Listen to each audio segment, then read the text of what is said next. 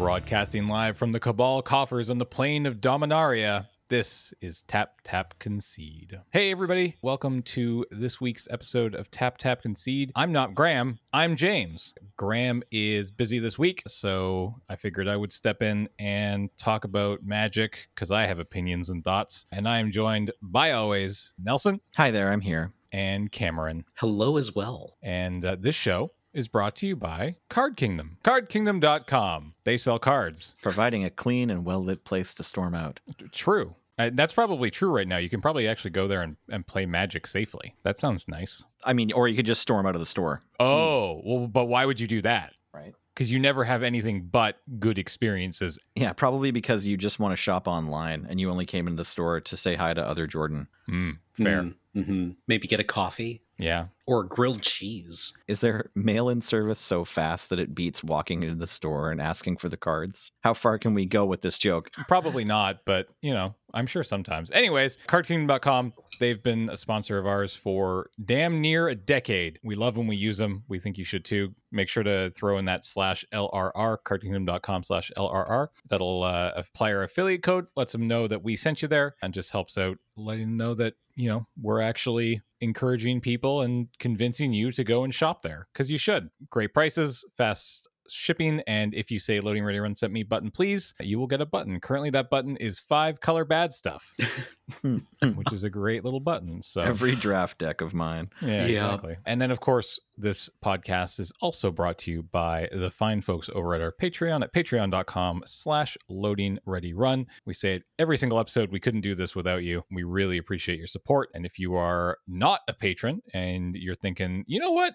I could give $5 a month to those fine Canadian folks making content, then head over to patreon.com/loadingreadyrun and give us $5 a month, and we'll just keep doing what we're doing, but pay everybody at least one dime more a month. Seem fair? Yeah, I think that's very fair, James. This is why Beej is a business manager and not me.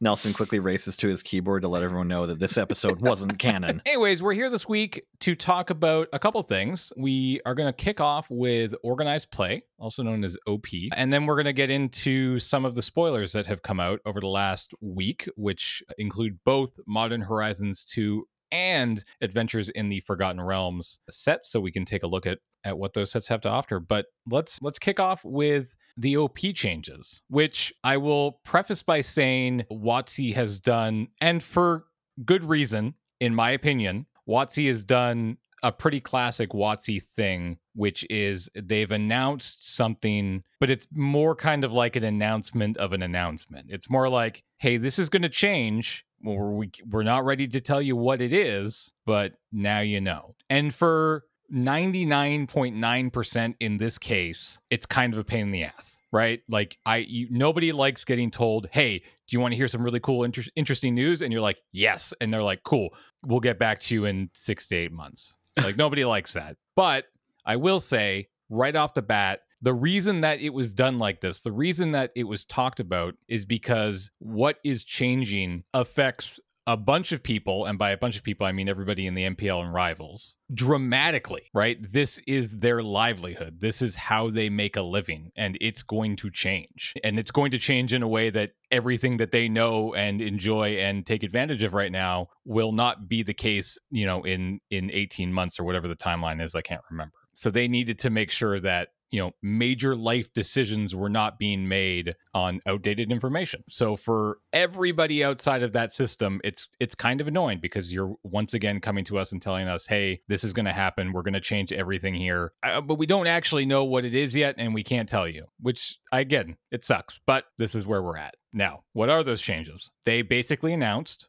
that in, again, I think the 2021-2022 season will be the transition out of the current rival/MPL league OP structure. So they're moving completely away from that. And I'm not going to get into what that all is, if you don't know what the MPL is or the Rivals leagues are, look into it. Nobody can really tell you what it is. It's very complicated, but what it does do is it pays a whole bunch of people a salary to play Magic professionally, and that is all going away. And that was announced about a week ago via a article called Transitions in Getting Back to Gathering, posted on the magic.gg website. I would recommend you go and read it and check it out. It's very, very broad strokes. There's no any real details in here. For that, I would also recommend you go and watch Blake's weekly MTG from the same week. If you go to the YouTube channel, you can find it. I think he did a really good job just talking to the community for an hour, trying to get as much information out there as he possibly could. But the long and short of it is they want to get back to more what we had 5 years ago than what we had 5 months ago, which is to say, put a focus back on in-person events, stop focusing on these,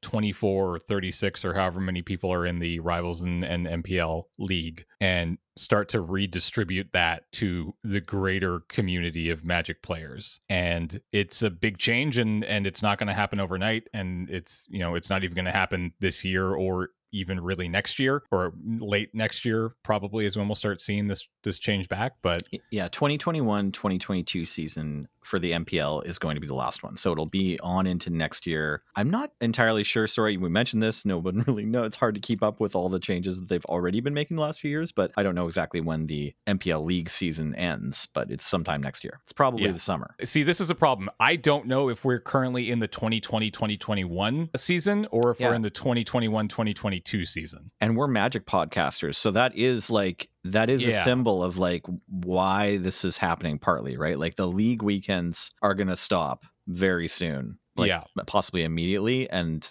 I think it's partly because they're not super engaging. Just at the league weekend with everyone streaming their own gameplay, and you can watch 30 different streams, but not one. And it's a little disjointed, it didn't grab a lot of people. Yeah. So, I mean, I don't want to talk too much about the MPL or Rivals or any of that stuff. I guess I'm just curious to hear what you two have to say. And I certainly have some thoughts about trying to get back to more focused on in-person play. That being said, digital is not going anywhere. They've made that very clear. It's not like we're losing arena or high-level arena. It's still going to be a part of, the 5 pillars that Blake talked about in his video. What we are losing is the concept of somebody getting paid a salary to play Magic professionally, which is unique in the sense that it's only been around for a couple of years. Before that, there was nothing like that. People were professional Magic players because they were good at the game. They managed to win or, prize and money enough to make enough money, or they wrote articles, or they streamed, or they did draft videos or whatever. A lot of them were lawyers. And a lot of them were lawyers or poker players. But I guess I'm kind of curious. I guess what I wanted to talk about was just what would you like to see in the new world of OP that we're going to see in a year or two? What kind of stuff would you like to see come back? What kind of stuff would you like to see not come back? Is there some new stuff that you've been thinking about recently that you would like to see more of? Nelson, we'll start with you. Well, you mentioned the word distribute, and I think one of the things we haven't seen is kind of the balance sheet exactly of Wizards, OP's budget and how it's being spent. We sort of know by consequence, we can kind of put it together, what they put more money into, what they put less money into over the years, and how that's changed. But 2019 was the $10 million prize pool or whatever year of Magic, right? It was supposed to be this new, bigger than ever situation of where the OP budget was bigger, and they were talking about it, and they were hyping that up. But I had the chance to speak with a pro who'd been around playing for years and years at the burger place next to Grand Prix Portland, because he just came over and hung out with the judges. He knew someone, and so I was sitting right next to him and talked about this, and I thought he was gonna be really excited, and he was less nah, actually what they did was they just moved the money that they used to spend on plane tickets into the prize pool for attendance at these events. So it's sort of a sneaky accountant's trick, and they can only do it once. And yeah, I think if they're saying now we're going to take the money that we used to pay the MPL and we're going to put it into prizes for tournaments, on the surface, that's fine. Like, no, you can't have a reliable gig. That only the MPL, salaries, as you mentioned, only lasted for a couple years. But that doesn't mean you can't still have pro Magic players like we did 5-10 years ago who just show up at tournaments, win money, and use that money to pay to get to the next tournament and pay their bills. And that can be a thing. It still remains a question of whether or not an equal amount of money will be coming out of OP or how they're going to change that. And we have no idea. Also, the like pro points club thing they had before the MPL, like where you had pro points. And if you did, there was these thresholds for how much money you would get for appearance fees so that you did have a semblance of a salary. Like you at least would be able to plan like, okay, if I hit these 3 GPs and I get average performance for me, I'll lock up silver or whatever. And then that means I only need to get this much scratch together so that if I can get to the next pro tour, then they pay back the cost of my flight plus that month's bills or whatever. They could do this budgeting because there was a system in place. And right now, I don't know if there's any pros that do. I read Brad Nelson's article and it's like, okay, they told us this stuff a while ago and we had to keep our lips tight about it until this week. So I don't know if now they know that like, okay, there is going to be something where if you do X well, then you're going to guaranteed be able to get that much money for that year or whatever. So if they have something to replace that, it certainly makes the notion of being a professional Magic player easier. But there were also these tweets that said they told us to understand that the notion of the professional Magic player was going to go away. So there probably is going to be nothing like that. I do want to say that I read that more as because the idea of a professional Magic player 5 years ago there was too much variance there, right? Like you couldn't really consider yourself like you weren't on a salary, like you weren't guaranteed to make whatever 55 or 60 or whatever the heck the MPL contract was. You weren't guaranteed that money, right? Like you had to go out every weekend and grind those GPs and make sure that you stayed on the train, to make sure that you were doing well at these pro tours and making some money there so that if you had a few months where you weren't putting up the same kind of performance.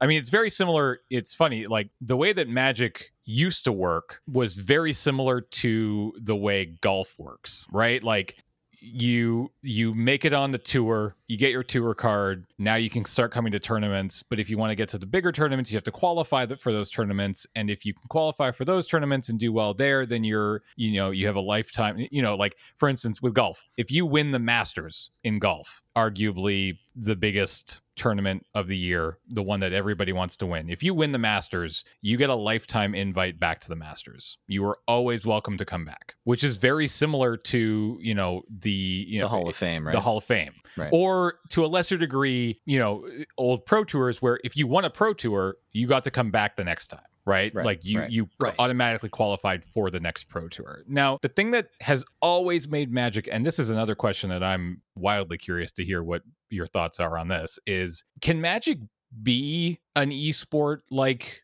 people want to think Magic can be an esport like? Because like when I think of esport, I think of League of Legends, I think of Dota, I think of Counter-Strike, I think of the International, I think of League of Legends championships and stuff like that. I'm thinking about massive arena and millions of viewers and literally sometimes tens of millions of dollars on the line. Like I don't think Magic can ever get to that point. Am I alone here on that one? I don't know if it's possible for me to see from the inside, right? I don't know how esoteric Magic actually is. Right. Like, I've seen some plays in Magic that made me, like, full-on PogChamp, right? Very excited. Watching some, like, sick tech cook-off is really great. And then I watch, League of Legends or turn on the International when it's running, and I have no idea what's going on. And, like, what's the experience like for an outside viewer? How accessible is Magic? How accessible are those, like, very exciting moments in the game? And I don't know. I want to advocate for Magic, but maybe it's too weird, or maybe it's too, I don't want to say technical or complex, but inscrutable. Yeah. Sorry. Long answer, trying to collect my thoughts here. I don't think it's impossible, but I do think it would be very difficult, and we still aren't there yet. Magic is a hard game to watch. Let's not even talk about the beginner. Like if you don't already play Magic and you're trying to be entertained, by watching Magic, let's give that one away. Like, I don't know when that happens, but just you're trying to appeal to Magic players and you want to make a watchable program. Certainly, like, I've been in the commentator booth on the Magic Fests and online, and I've done the commentary for our Highlander shows, and I really enjoy the commentary job, but I think it is challenging. I think it's really hard to offer something that's fun for the viewer to watch and keep it fun, and a lot of the weight falls on the commentator if your plan is to do it live. I think you could potentially, like, with enough budget, right, you could try to have a situation where you're recording the games and then you're like very quickly editing them, and then you send out a stream of like some just full on live feed when it was, or no editing when the pace was quick enough. And then occasionally even you have to pause it and explain something if the pace is too fast, but you try to make sure that it's even so that you have a regular watching experience. Because right now, and like certainly from the outset, I think the attempt to make Magic a watchable esport, it's just the same as making chess a watchable esport, right? It's like, are you prepared to watch a show where two people think and don't talk? Right. Because there's a lot of that in Magic, and there isn't necessarily the clock. Now, Arena brought us the rope, other TCGs, Hearthstone and Eternal and one. I don't know who thought of the turn timer first. It wasn't Magic, but someone at some point was like, you know what? You should only be allowed to have so much time on your turn. And that helps. That certainly makes it a bit more watchable. But yeah, to turn Magic into something that's a real spectator product that we can really firmly stand behind, because there's been lots of great shows. Like the Pro Tour have done great production quality, had really fun casters and commentators, had really cool graphics. The music keeps getting better. I've been really liking the background Pro Tour music, but still at its heart, it's like, broadcasting a game of Magic is tough. I think we still have a long way to go to try to stand next to games that play in real time, like League of Legends or StarCraft 2 or any of the shooters, because the real-time games for the viewer offer these very exciting swings very regularly. Really exciting moments happen every 3 minutes. So yeah, it's tough. I think you should start by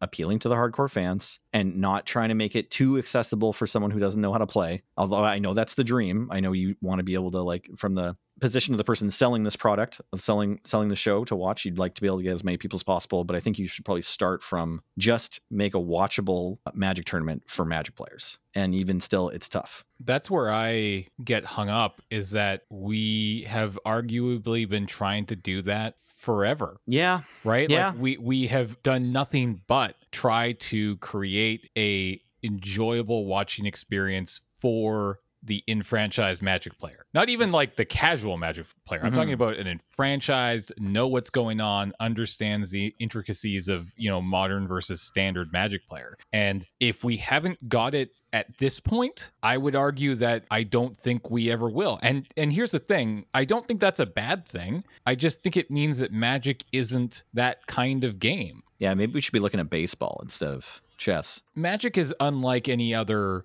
quote unquote esports game, where and certainly unlike any other of the card games, because it has this physical and digital presence, right? And I feel like that has been it's certainly in the last couple of years with the rise and success of Arena has been its greatest success. And, fair point, elephant in the room, COVID has really kind of messed things up for the last 14 months, and probably will do so for another, several, if we're lucky. But once we get out of it, I feel like taking proper advantage of the fact that you have both a strong digital and physical presence is something that, could be super beneficial to the game. Because again, like I look at something like, we'll keep going back to League of Legends. I will admit fully that I don't understand how their qualifying process works. I don't know the different levels and leagues of play there are in that game, but what I do know is that, you don't just like there aren't weekly tournaments, ignoring COVID. There aren't weekly tournaments held around the world like Magic Fests or GPs back in the day, where if you spike that tournament,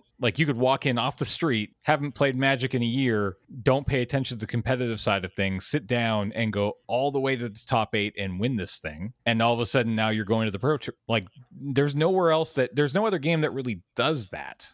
And I think that's something that we should be really embracing and leaning into, but also understanding that by doing so, maybe we can't have that big, flashy, million viewer, multi-million dollar esports game. Right. Like maybe that just doesn't exist with Magic. Compared to other games, I would say Magic has like so many points of entry that can lead to gigantic prizes and accolades and success. But yeah, a lot of other games, you have 2 or 3 opportunities a year to maybe try to do that. And you have to get to the specific place to play in the tournament, right? Whereas Magic has like Grand Prix and trying to be in every region of the world multiple times a year. In that sense, it's great. On the other hand, if we take away the Pro Tour, it's like, okay, now what's the prize exactly? And that's the thing. We don't know if they're like, I still think there will be high level competitive Magic. They've said as much. We don't know what it's going to be. And that makes having this conversation a little harder, right? Like not knowing what the plan is makes talking about the plan a little tricky. But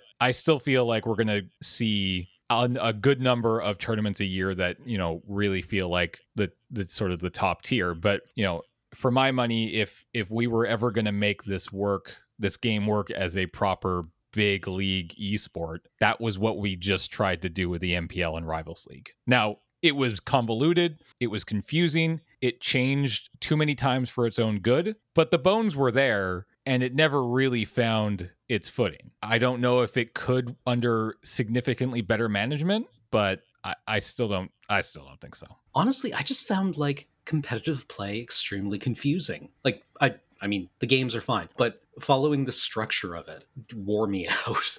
Right? Like I still have no idea what the feed is like into top tier competitive play. And, at this point, I'm afraid to ask. Yeah, I think that's telling because I believe the goal of the MPL was to make that a little simpler for the viewer, right? Like, hey, you can watch Jessica Estevan, you can watch Ali Warfield, you can watch Javier Dominguez. You'll know they'll be there next week, right? And we can build stories and we can, root for them week after week. And we were hoping that would help ease exactly that problem of just like needing to follow what the point structure was. And honestly, I think they did okay at that. Like I did get somewhat familiar with who was in the MPL over the course of its existence. I still didn't know how exactly a new person would enter, like what the exact threshold was and which tournaments or how you get the points to get into Rivals or whatever. I understood by the nature of it being very small that it was extremely difficult and very unlikely for anyone to make it. That was clear, but that's also okay if you're willing to acknowledge that there's a value to having a small club of players in that league so that,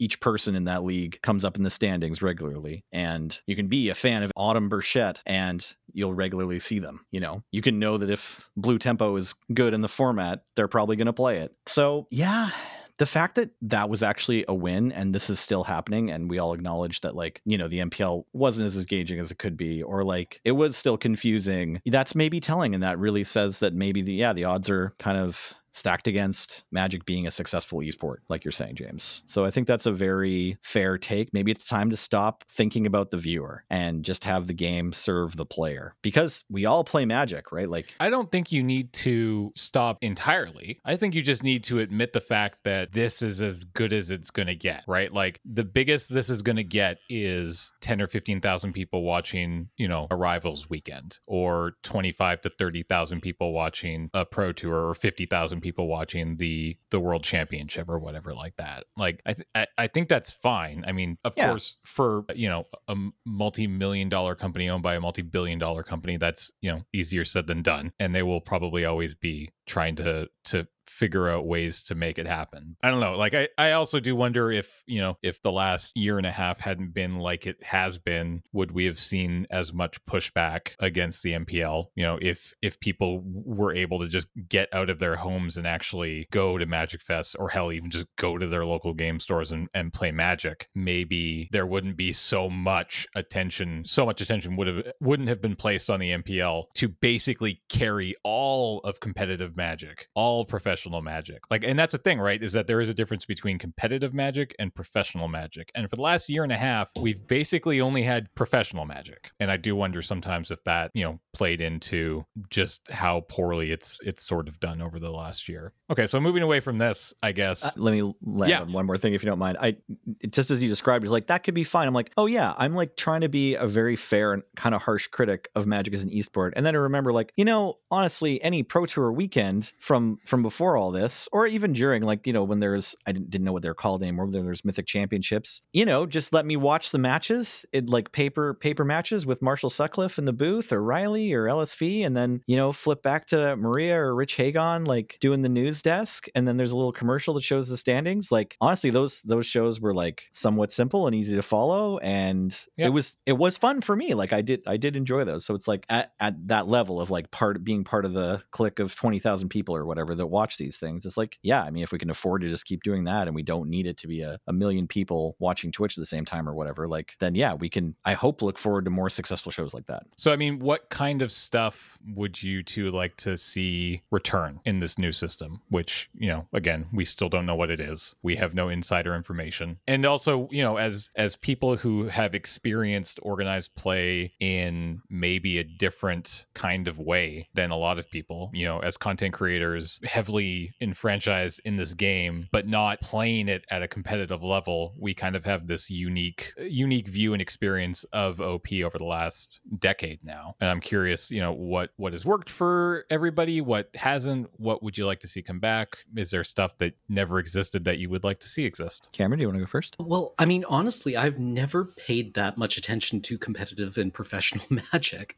Okay. I just never found it very compelling. That being said, I guess like what you need is you have to ask what the purpose is, right? There's that line about a system's purpose is what it does, right? So what is professional Magic actually doing? Like what function is it fulfilling? And then either decide whether that's what it needs to be doing or whether it wants to be doing something else. But even ignoring, like, putting aside the idea of professional, or even, and I'll lump it in with high level competitive, which I believe Blake referred to as aspirational, sort of the aspirational pillar.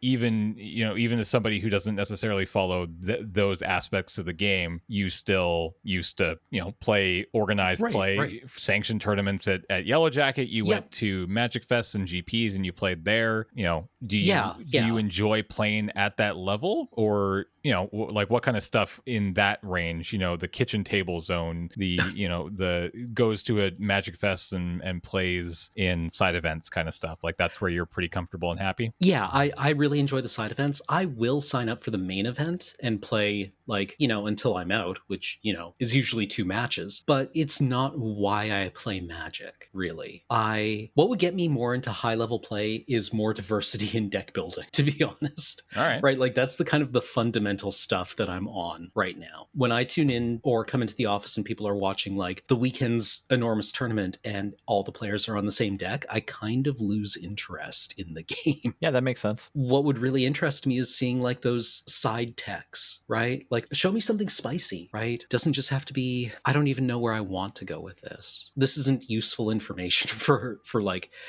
Wizards, I guess. I don't know. I mean, it kind of is. I mean, I don't think it's wrong to say a big reason why I don't get into this area of the game is because, to put it bluntly, you're not doing a good enough job making these cards. Yeah, like, I guess I don't find the gameplay compelling in competitive tiers. That would be my problem, right? Like, I find the gameplay in limited much more interesting than I do in like modern or standard. Yeah. Just because the deck builds all converge.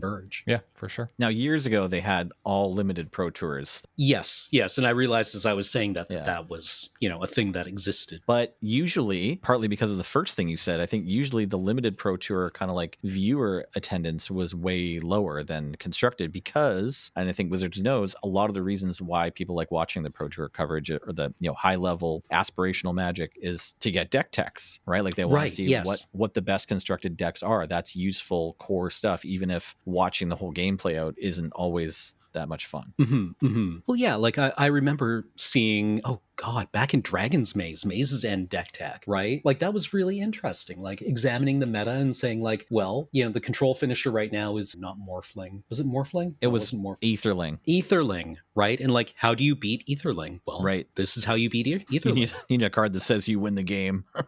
Yeah, right? It's like, that's an interesting tactic, right? Or not even a tactic, a strategy. So if I can sum up, we have 2 out of 3 members of this podcast right now. They're sort of like, yeah, I don't know if I care for what they do with the Pro Tour, right? And I think that's like another elephant in the room that's like wasn't part of the announcement about transitions in esports, but is kind of like parallel to like last year being the year of Commander and like more and more Commander products coming out, and WotC kind of acknowledging more and more over the years, like, okay, yeah, most of the community doesn't care about competition. They want to have fun with their friends, and like, you know, they might be playing at a local game store, but they're not really keen on the prizes or keen on the like path to more and more stressful tournaments. So where, I mean, I'm the third party, and, you know, the division is, I mean, across the whole Magic community, I doubt it's even a third. It's probably like less than a third of us, for however your metric is. If you've paid money for Magic cards in the last 3 years, like maybe 10% of us are competitive players, I'll guess. I'm not sure. But yeah, I would like to see in-store tournaments that lead to something else. I would like to see Grand Prix main events with prizes and kind of some trappings of celebrity, I guess. Like, it'd be nice if the top 8 of the Grand Prix or the Magic Fest were regularly, you know, done in a whole feature match area, and you could view a stream of that, or you could at least view some coverage of it. And yeah, along with that, it'd be nice if there was a path from the Magic Fest up to some sort of Pro Tour that at least, or Pro Tour like event that at least made it exciting to win that prize. Yeah. So that's it for me. Yeah. Yeah. No, I mean, so I was saying earlier in the show about taking advantage of the fact that you have both, you know, a strong physical and digital game. I would love to see high level, maybe even if it was just the World Championship. I love the idea of there being one tournament a year that is the biggest stage there is. Right. I don't know when in the year that happens, but I like the idea of a season of Magic that exists in paper. It exists in digital, both arena and online, if they want to continue to, you know, use online Magic Online as a competitive outlet for the game, where, you know, 16, 18, 24, however many people come together qualifying as they will throughout the year to play in a paper and digital event. And what I would love to see is, for the paper side, that to be the limited aspect. I loved watching 8 players sit down at a table and physically draft cards together. I loved seeing the judge call the time, you know, pick up your cards, count them, pick, pass. You have 25 seconds, right? Like that. I love it. It's fun. And it's just like, it's what Magic is. And the idea of mixing both paper and arena together in like this massive end of the year $1 million tournament that feeds from all the way from your local game store to people who are playing in Magic Online Opens to the mocks over on online. You know, that's what I want to see, with other big, small, like bigger tournaments scattered throughout the year that feed from either, again, in paper or over on arena, kind of stuff like that. Like taking the concept of the Arena Open and being like, all right, did you 7-0 this thing? Did you win that $2,000? Cool. You're into that, qualifies you into another bigger tournament that happens every quarter, right? And that qualifies you for were you in a limited Magic Online or Magic Arena Open? Cool. You're in the limited, you know, the quarterly limited Magic Online Open Championship, right? And again, those feed to this big end of the year tournament is what I would personally love to see. I'd also love to see the return of the Hall of Fame. And I know that this is something that they were talking about last year, about turning it into more of a baseball kind of Hall of Fame. And for anybody who doesn't know, baseball Hall of Fame is the kind of Hall of Fame who recognizes everybody in the game, you know, from the players to the managers to, you know, to the reporters, casters, to casters. Yeah. Like they're all there. If you interact with a game of baseball in a meaningful way for the length of your career, then there's a chance that you can be put in that baseball Hall of Fame. And I know it's really easy for somebody to say, well, you're just saying that because you want to be in the Magic Hall of Fame. And, you know, I would be lying to say I wouldn't, you know, love the opportunity, because who wouldn't? But I think acknowledging the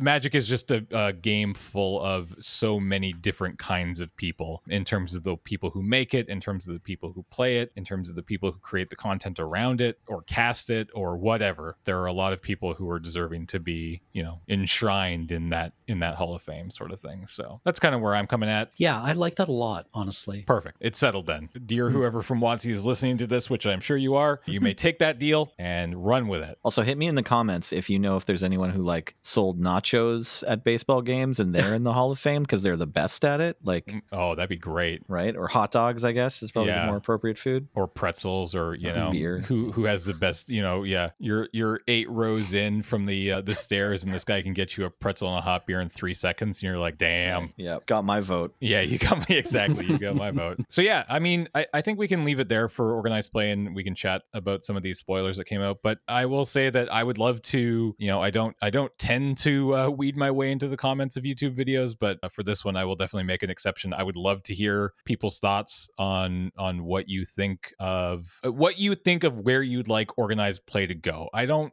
go down into the comments and complain about where it's been or where it's at right now. We know it's changing. What do you want to see it change to? Let us know in the comments. I'm genuinely interested to see what you all have to say. So by all means, go do that. Now, what day is it today? It is the 21st of May. What? Yeah. By the time this comes out, it will be the 24th of May, and the Modern Horizons 2 pre-release will have been announced. It will actually have been announced about 4 hours from when we are recording this. So that is coming up on June 2nd, next Wednesday. It is happening on a Wednesday. This is not a permanent change, but I will say that for Modern Horizons, we will be doing a Wednesday PPR because the date got pushed back 1 week, but the digital release dates didn't. So what would make sense to most people would be like, oh, it got pushed back by a week. You're going to be doing that on June 4th. But if we did that, it would already be live and playable on Magic Online. And it's a lot less enticing for people to come watch us play it when they can literally just open up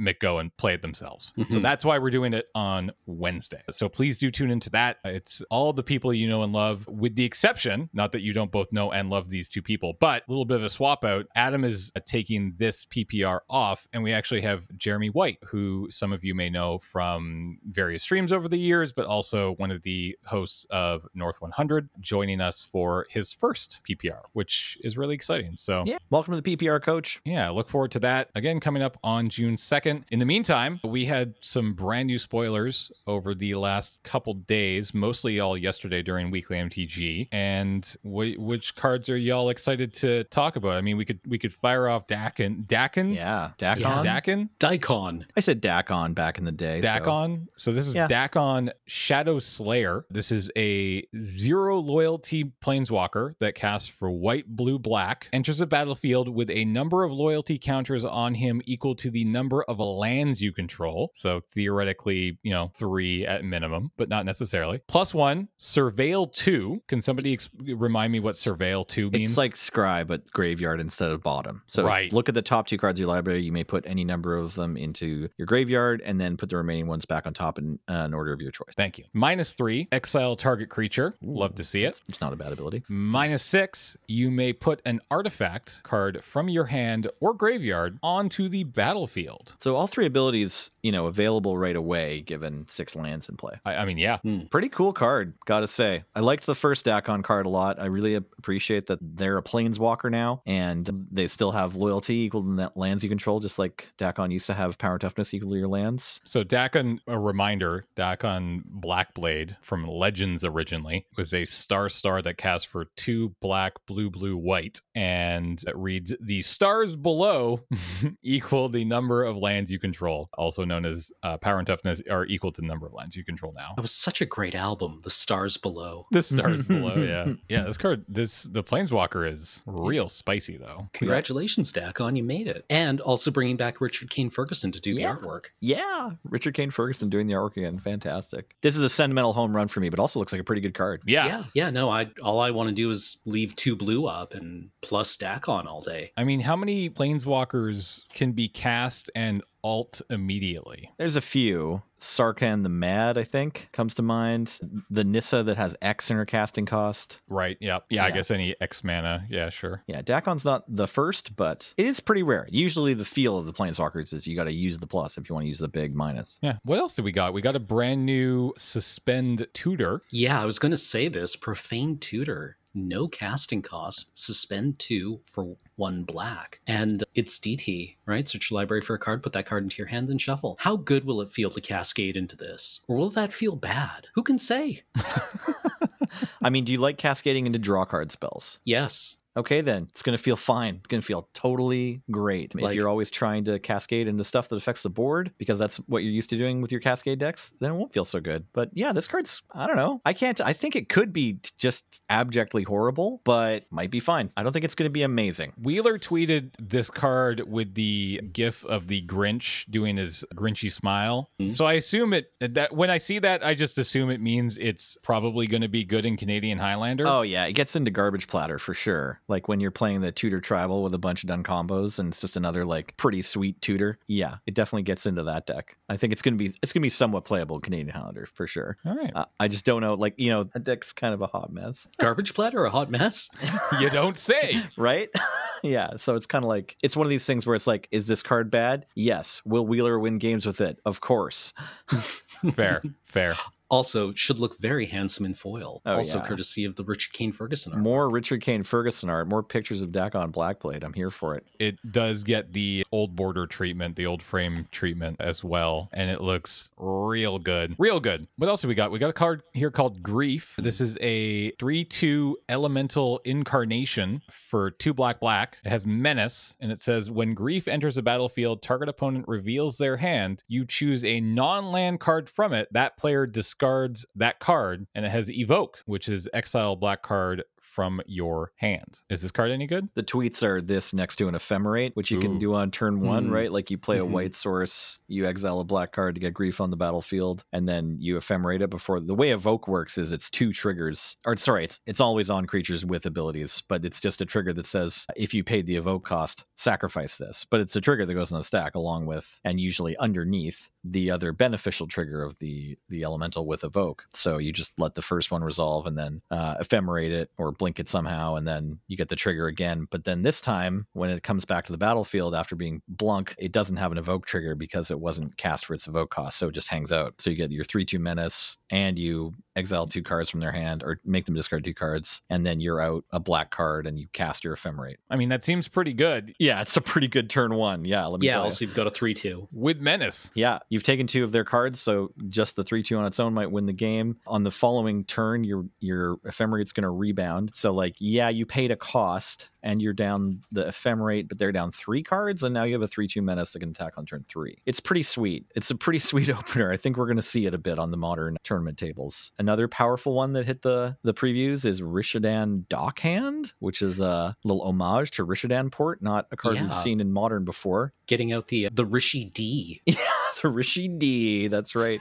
1 blue mana for a 1/2 Merfolk with Island Walk, and pay 1 generic and tap this to tap target land. I like this card a lot. This card also has the old frame treatment as well. Yeah, this card seems pretty cool, actually. So, Rashidian Port was just tap for colorless, 1 tap target land, right? Yes. So same ability, and instead of being a land that taps for a generic or a colorless, this is a 1 mana 1/2 Island Walk, which means maybe a little faster you can get them down. Like you can potentially lock someone out a bit quicker. But yeah, I mean, has the utility of killing your opponent sometimes. I mean, that's always nice. I hear that's what you're supposed to do in this game. We got a white dragon, Timeless Dragon, 3 white for a 5/5 dragon. Flying, Plane Cycling 2, and Eternalize for 2 white. And just a reminder for that, Eternalize is exile this card from your graveyard, create a token that's a copy of it, except it's a 4/4 black zombie dragon with no mana cost, Eternalize only as a sorcery. Kind of a neat card. Yeah. Seems like it's going to be real good and limited. Did they change the templating of that reminder text? Didn't it used to say, except it's a 4/4 black zombie in addition to its other types? I feel like that's pretty nitpicky and doesn't matter. Decent card for limited for sure. Yeah. I would plane cycle this on 2 and then Eternalize it on 4.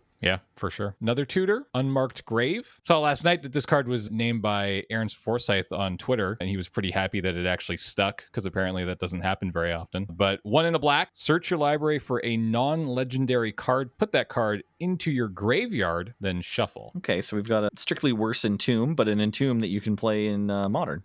Yeah. Like, can't get Elish Norn. Can't Can't get Grizzlebrand. get Grizzlebrand. I was like, should I mention Grizzlebrand? Is Grizzlebrand still banned in modern? This is where I am with this game right now. No, Grizzlebrand's a strategy in Modern. Yeah. Okay, great. But yeah, no, I mean, it's Entomb. What's not to love? You know what it can get? Past in Flames. Oh, yeah. It can also get another P card, Platinum Empyrean, if you want to go that route. It can get a Blightsteel Colossus. Or no, it can't, sorry. I mean, it can get a Blightsteel Colossus, but then... Yeah, if you need to shuffle. Or you can just get the Mirror Battle Ball. Yeah. The fact that it can get non-creatures is pretty sweet. I like the idea of going and getting Past in Flames a lot. Mm-hmm. Yeah, could you put Bridge from Below? You sure could. That's a non-legendary card. Good call. All right, well, let's talk about 2 more cards here. Thrasta, Tempest's Roar, 10 green for a 7/7 dinosaur. So I'm going to go out on a limb and say it's failed the vanilla test. But this spell costs 3 less to cast for each other spell cast this turn. It has Trample. It has Haste. It has Trample over Planeswalkers, which does exactly what you think it does. Yep. The community asked for it for years. This is like an ability that was made by people asking questions at Yellow Jacket. Yeah. And it has Hexproof as long as it entered the battlefield this turn. Thrasta's going to break some hearts. Yeah, and some heads. Yeah.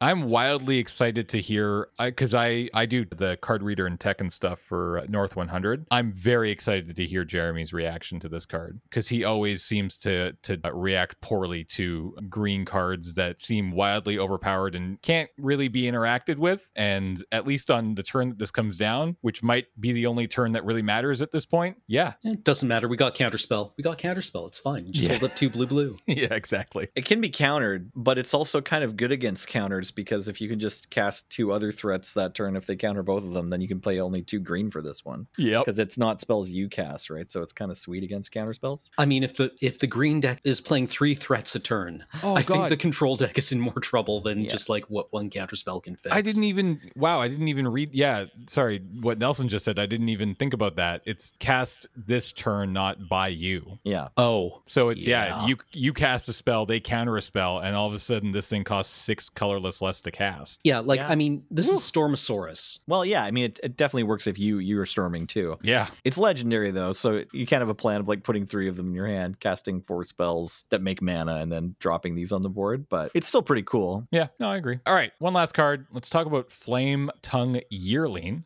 This is a red 2/1 Kavu, which has multi-kicker for 2, and it enters the battlefield with a +1/+1 counter on it for each time it was kicked. And when it enters the battlefield, it deals damage equal to its power to target creature. So this is uncommon. This is obviously not as good as its bigger brother or parent, I suppose. But this seems pretty cool. I think not as good isn't fair, actually. You don't think so? No, yeah. Well, look at it without any multi-kicker. How into this card are you? Because there's a card similar to 2/1 for some mana cost. It deals 2 damage to target creature is what it says on it. That we play in Canadian Highlander, at least up until fairly recently, especially in the your deck is all creatures with enter the battlefield abilities and you play pod, called, I want to say just Fire Imp. I think that's what it's called. It's like 2 generic and 1 red for a 2/1 that deals 2 damage. It might be able to do any target, but still. Yeah, from Portal? Yeah, it's in there to hit creatures. So this is the cheap version of this effect. Flametongue Kavu is often in this deck too. Flametongue Kavu is a very powerful card, and it's easier to cast than this. But you have to pay 4 for it, or you have to sacrifice a 3-drop to go get it with pod or whatever.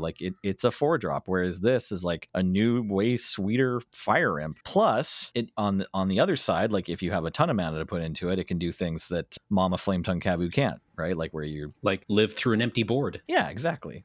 Kill their Primeval Titan if you have enough mana to do that. Also, because Flametongue Kavu, if you don't have a creature on the board, Flametongue Kavu just kills itself, right? Yeah. Same here. Same here, right? Yeah. Sorry, I missed the bottom line where it's damage equal to its power. This can never live through an empty board. That's right. Yeah. No, it always just targets itself and dies the same way you got to do with Flametongue Kavu. In fact, that's like an old trick where you can sacrifice your own creature if you only have one in response to them casting the Flametongue Kavu, and then the Flametongue Kavu enters and has to burn itself up with its fiery breath. I gotta breathe all this garlic on someone. This is also another one of the cards that has the showcase sketch. Ooh. The sketch version of the cards. And I don't know I haven't actually really looked, so I haven't seen what the reaction to these particular showcase cards have been, but they're not doing it for me. Yeah. I don't know what it is. I like teasing them about it, but it's cool. I don't know. It's another thing. I think I dig the art. I think what is not doing it for me is the actual frame. Yeah, that's fair. The frame being also sketchy is a little bit off-putting. Because the thing is that in my brain, the frame is not drawn. So why is it being made to look like it is? We need to let you know somehow that this is a sketch. I mean, the black and white sketch art does that quite well.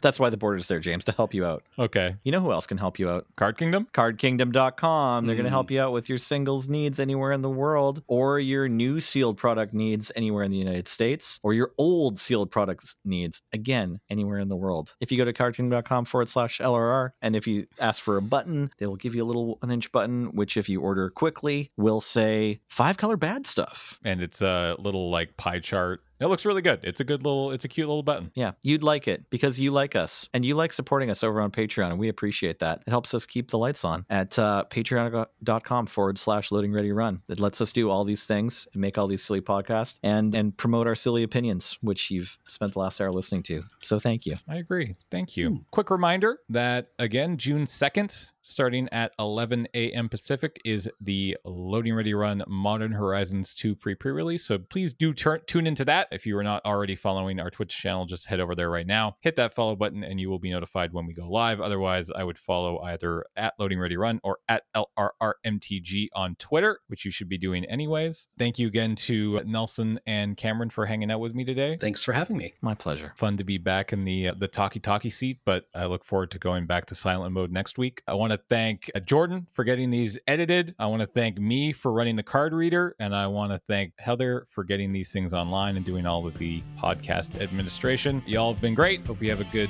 week because it's Monday, maybe where you are. I don't know. Okay, that's it. Goodbye.